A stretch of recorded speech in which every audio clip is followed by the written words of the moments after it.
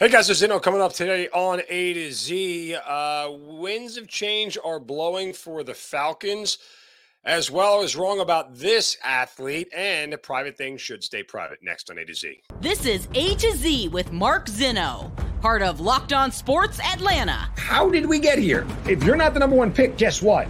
You have no guarantee. That's where you are. And it starts. Does that make me a genius? Yes. Now.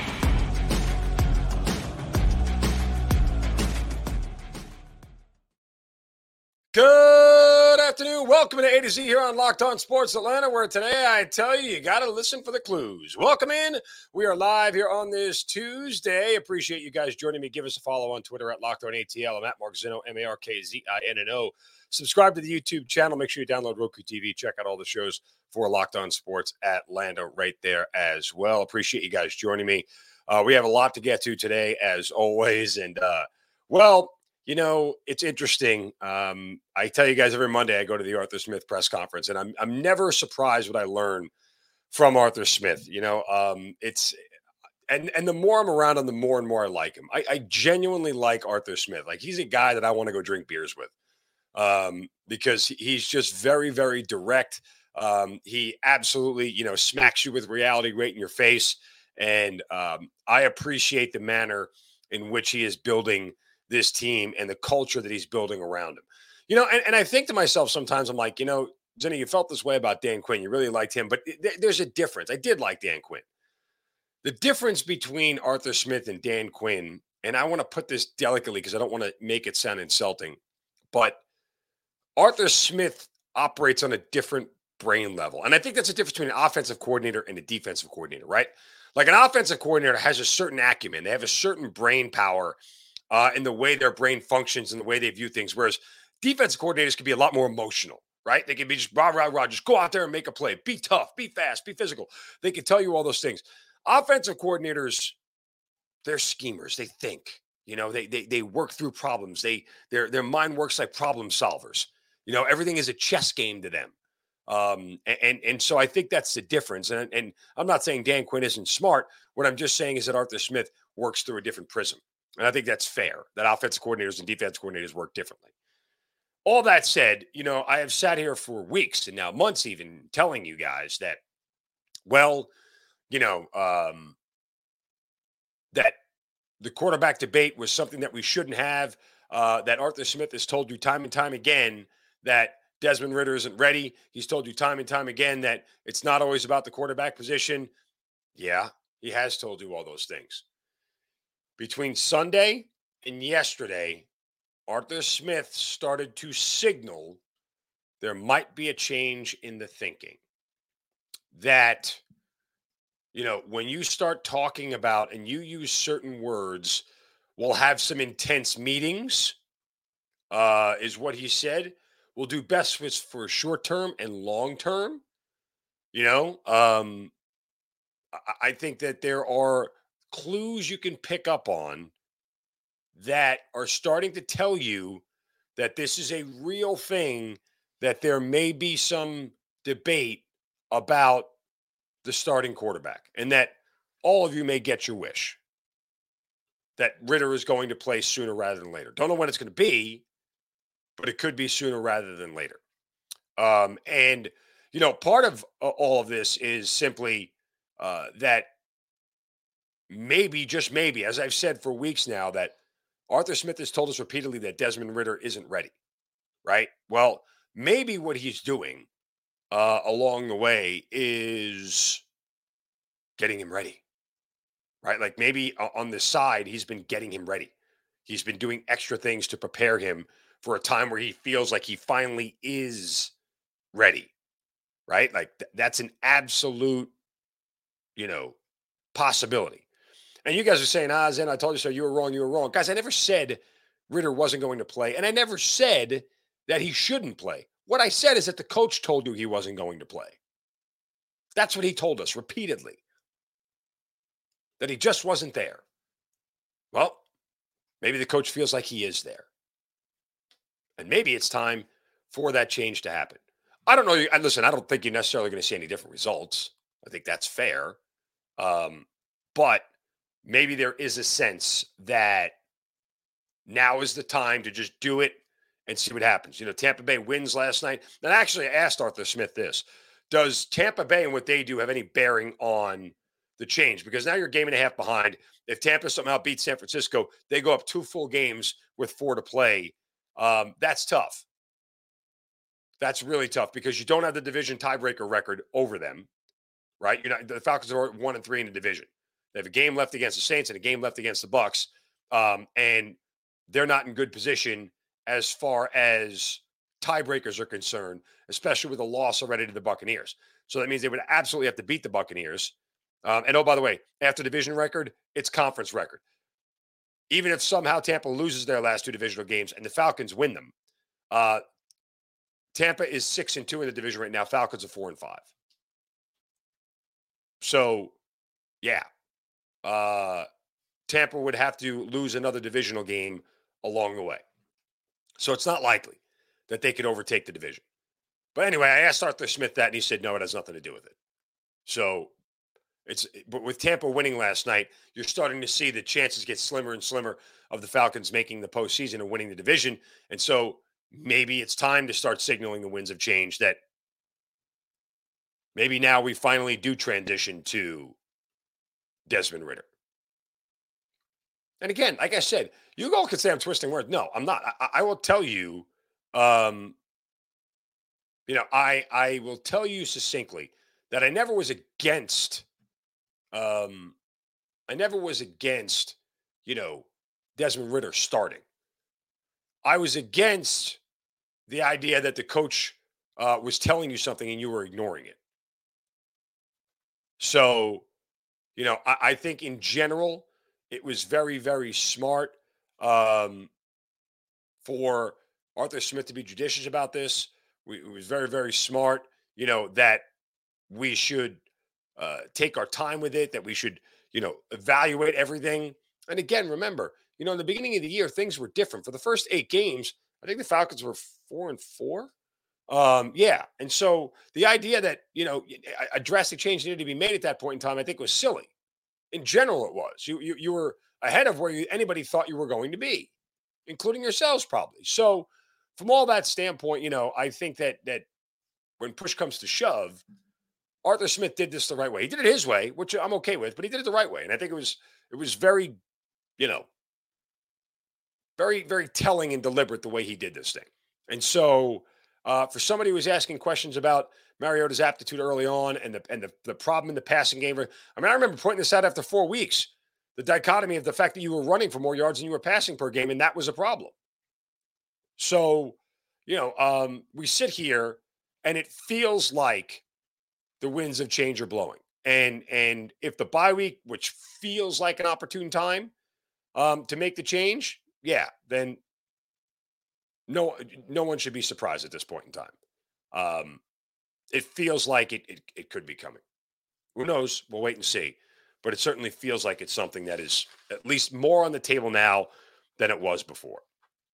All right, I was wrong on something, and I'll get to that here in a minute. First, a word from our friends at betonline.net. Fastest and easiest way to check in on all your sports betting needs.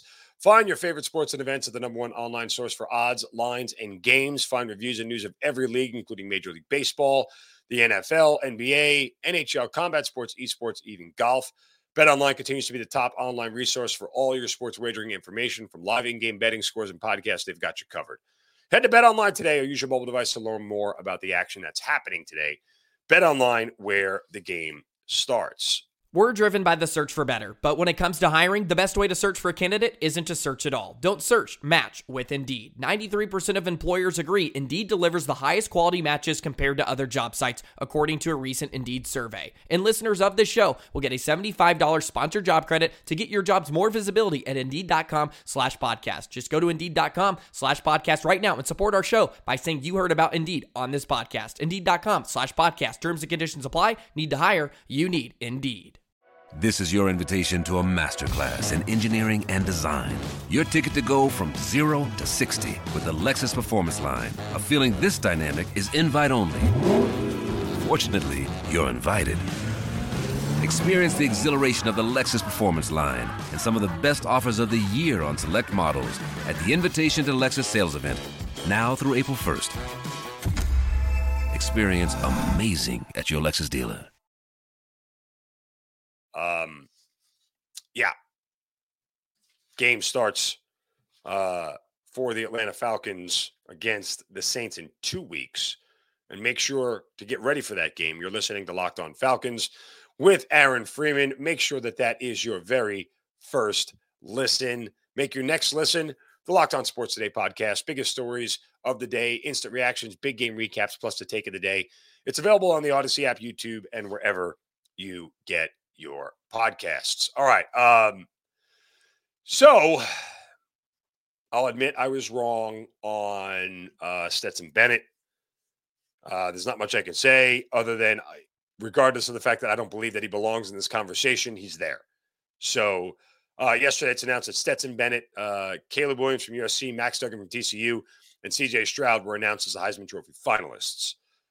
3 of those 4 quarterbacks obviously are playing in the college football playoff. Caleb Williams is the odds-on favorite to win the award. He's at minus 2,500. So you get a good sense that it's probably his. But the idea that Bennett was there or has been invited there tells you a little bit about at least what Heisman voters are valuing a little bit. This was floating around the interwebs and Twitter yesterday. And I'll bring it up just because I think it's noteworthy.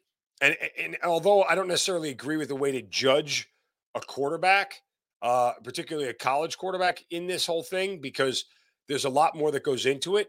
But I will tell you that what was floating around yesterday on the interwebs was what Stetson Bennett's record was against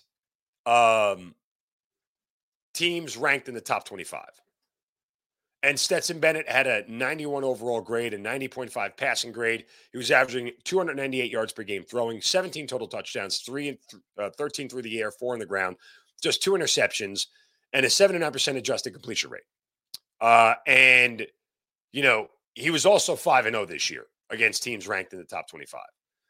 And so that was the context of which they were putting Stetson Bennett into the Heisman conversation, which, again, I'm not necessarily opposed to, but that feels like one of those arguments where we talk about a guy for the Hall of Fame and focus mostly on his playoff stats, not his overall stats, right? Like, it's almost the Kurt Schilling argument for the Hall of Fame. And no, I'm not going to get into a Hall of Fame discussion, but it's one of those things where it's like Schilling's numbers in the postseason are so overwhelmingly dominant that it sort of dwarfs and diminishes what he did during the regular season, which his numbers in the regular season were very, very good. They weren't bona fide Hall of Fame numbers, period. They just weren't. So, if that's the argument for Stetson getting there, that he plays really well against the best competition, yes, I think that counts. But when you're talking about a guy that's accounted for, 24 touchdowns all year long, when there are guys like Bo Nix who have accounted for 41, CJ Stroud who accounted for 38, who else am I thinking of here? It's slipped my mind right now. Caleb Williams, sorry, who's accounted for 40 on his own. It just, to me, it falls a little bit short. And you could say I'm a hater, and that's fine. And I know that everybody, that's what they'll say. But whatever. I feel like I'm pretty objective about this stuff. And I don't feel like Stetson Bennett, me leaving him out of the Heisman conversation, says by any stretch that he's a bad quarterback. This has nothing to do with him not being a good quarterback. He's a good quarterback. Just not a Heisman finalist in my eyes. That's fine. He's there. I was wrong. I say it now. I admit it. I was wrong. Okay. Obviously, Heisman voters think differently. They have a vote. I don't. They should get me one, for the record. By the way, I feel like I deserve one at this point in time. But, that'll never happen. And that's okay. It's totally, totally okay. I'm not mad about it at all, honestly. But I just wouldn't have put him there. If I had 5 votes for the Heisman, I would have led with Caleb Williams. I would have had probably Max Duggan second, CJ Stroud third, Hendon Hooker fourth. And I would have put a vote for Bo Nix in there. I think Bo Nix is getting shafted in this Heisman conversation. And I'm curious to see when the votes are released if he actually got any sort of attention. The year that he had in Oregon continues to go undervalued, 100%. I mean, it just is unreal how much we are, you know, not appreciating the season that he had. It was just really good. And again, I'm the only one who is seeing that, I guess. But that makes me unique or wrong, depending on who you talk to. One or the other. I mean, theoretically, it could be both. Could be both. So you'll get the announcement coming up this Saturday at 8 o'clock in New York at the Touchdown Club, whatever it's called. Bryce Young, not going to be there again. It'll be not going to be at the Heisman Trophy thing again. He won it last year, but a lot of people thought he might win it 2 years in a row. Look, I'll look at it this way. One thing I said in the beginning of the year that the only place to place your money before the season started was C.J. Stroud. He was like plus 350 before the season started. And I told everybody his odds were going to drop as soon as he throws a pass this year. And they did. And they stayed pretty much. He was the favorite all year long. And yeah, Caleb Williams overtook him. And even Caleb Williams, for all that he didn't do, I shouldn't say it, for not winning his Pac-12 title game, he still threw for 385 and 3 touchdowns on a basically almost torn hamstring and bleeding. He did more than enough the final 3 games of the year to win the Heisman. I don't think there's any debate about that. Again, 4,000 yards, 37 touchdowns passing. How many did he have rushing this year? Oh, God, he had another 7 touchdowns rushing. Let me see. Hold on. It might even be more than that. Yeah, he had 10 touchdowns. So he's responsible for 47 total touchdowns this year. It's just insane. In the last 3 games of the year, he went 470 for 2 touchdowns and a rushing touchdown. He went 232 for 1 passing touchdown, 3 rushing touchdowns. And then he went 363 for 3 touchdowns in the Pac-12 championship game. I mean, yeah, that's pretty darn impressive. So over his last 3 games, he accounted for 10 touchdowns, just 2 picks, and 1,000 yards. Yeah, that's your Heisman winner right there. So even the games he lost against Utah the first time, he went for 381 for 5 touchdowns. And he went for 411 and another 5 touchdowns against Arizona. Like he got on fire midseason and never looked back. And Georgia fans should actually, I think they should be thankful that USC didn't make the playoff, because I 100% believe that offense could have given Georgia fits. We know that it already has. We saw it a couple of years ago in 2017 in the Rose Bowl when Lincoln Riley was at Oklahoma. They put up 45 or 51 or whatever it is against Georgia in that game. All right, we're going to get to Shovels of Wisdom here in a moment. And, well, private matters need to stay private. But you've heard me tell you about them before. If you guys tried Built Bar yet, Built Bar Puffs, they are delicious. You're depriving yourself of one of life's greatest joys if you haven't. They got a new flavor. It's called Cookie Dough Chunk. And what's great about it, it's got real chunks of cookie dough. It's covered in 100% chocolate. Only 160 calories, 15 grams of protein. These things are delicious. You can go to Built.com, snag a box for yourself and the family, or put them in your office desk. They're great on the go. They're great late at night as a simple snack. They're just fantastic. It's the best thing you guys can do for your health. And if you got a sweet tooth like me, it's a great way to feed that sweet tooth craving without all the guilt. Again, go to Built.com, use the promo code LOCKEDON15 to get 15% off your first order at checkout. Again, promo code LOCKEDON15 at Built.com. Before we get to private matters that need to stay private, we will hand out a Shovel of Wisdom. Brace yourselves, because it's time for the Shovel of Wisdom.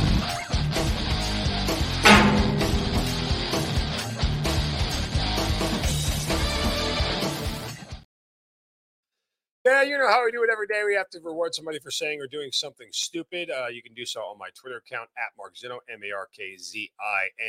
MarkZinno. And today my shovel goes to the Twitter account Awful Announcing. I'm sure you guys are probably, if you're on Twitter, familiar with Awful Announcing. They just report on things going on in sports media, good, bad, or indifferent.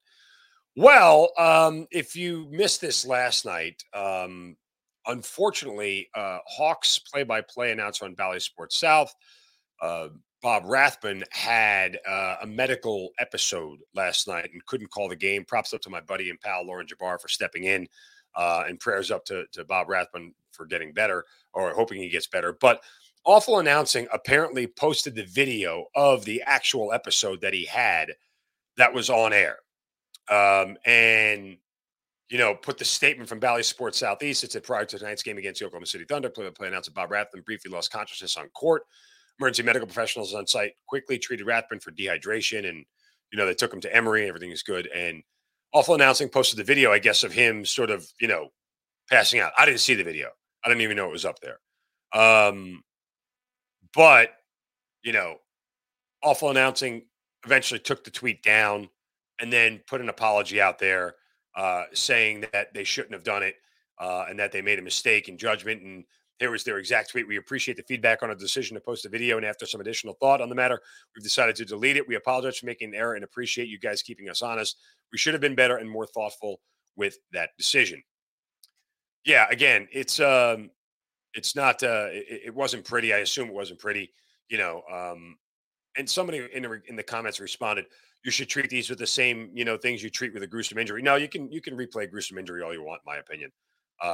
That's just part of sports. You have to deal with it. But somebody having a medical episode that they can't control, I think is a little bit of a different ball of wax.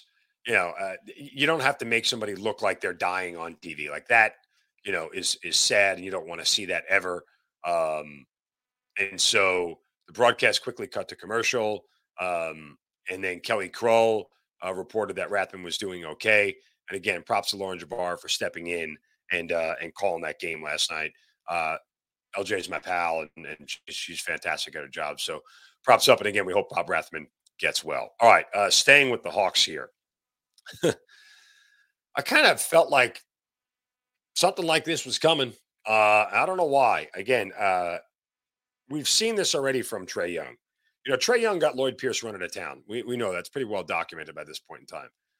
Well, apparently Trae Young missed Friday's game because of a situation with Nate McMillan. As we understand the situation, it was that Young wanted to focus on his treatment, and McMillan wanted him to be at shoot-around on Friday morning prior to the game against Denver. And Young wanted to focus on treatment. McMillan said, do it during the team's walkthrough. And when Young declined to participate in shoot-around, the coach offered him an option, either come off the bench or miss Friday's game entirely. Well, Trae Young decided to miss the game, and the team ruled him out right shoulder soreness. The Hawks have a rule that a player must participate in shoot-around in order to start a game. You know me, fan of rules. Don't participate in shoot-around, fine. I'm sure that there's exceptions that can be made, but Trae Young was asked about it and continued to say it was a private matter. It was made public. It was supposed to say private. It's a private matter. He was continued to, be pressed on it.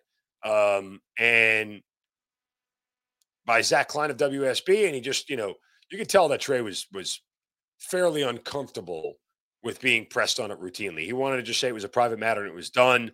And, very much a problem. Jeff Schultz, who covers all things Atlanta for The Athletic, said it very succinctly about Trae. His actions impact others and reflect on the entire organization. If he understands that, it's not shown in his words or his actions. And Jeff is right. Trae is a phenomenal player. But what is starting to become a little bit more apparent to me is that Trae is probably not the number one on a team. He's probably the number two.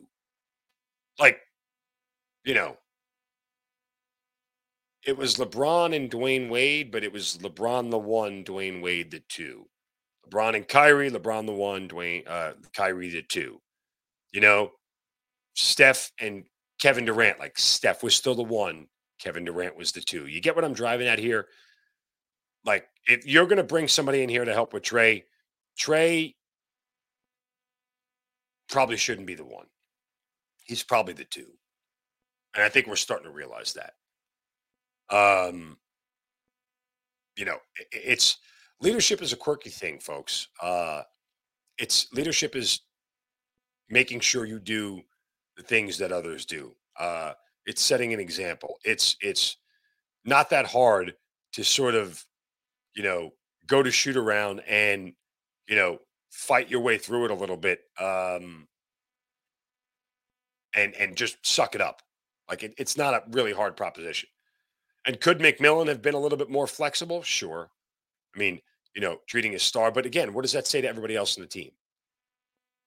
It says repeatedly that this guy is different than you, and he doesn't have to do the things that you have to do. Like that, I'm not sure that's a statement you want to send.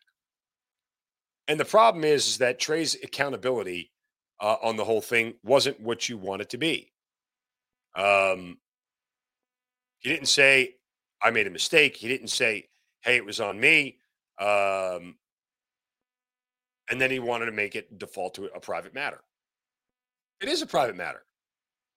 But nonetheless, it got out. So now you have to handle it as a public matter. He didn't turn around and say, Coach and I had a disagreement. I have to own responsibility for the disagreement on my part of it. We've worked it out and it's done. He took no accountability, which is why he continued to get pressed on it. If he would have taken accountability for it, he doesn't get pressed on it anymore. That's the difference. Right? Owning something for yourself changes the narrative of questions.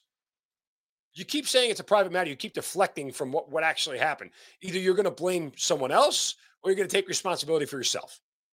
That's what saying when your coded language for a private matter is, it's the other guy's fault, but I'm not saying that out loud. That's coded language for it. Okay. It's that simple. That's what you were essentially saying. It was the other guy's fault, not mine. You want to take that stance, knock yourself out. It's not leadership. It's not leadership. So the Hawks may have a bigger problem with Trey on their hands.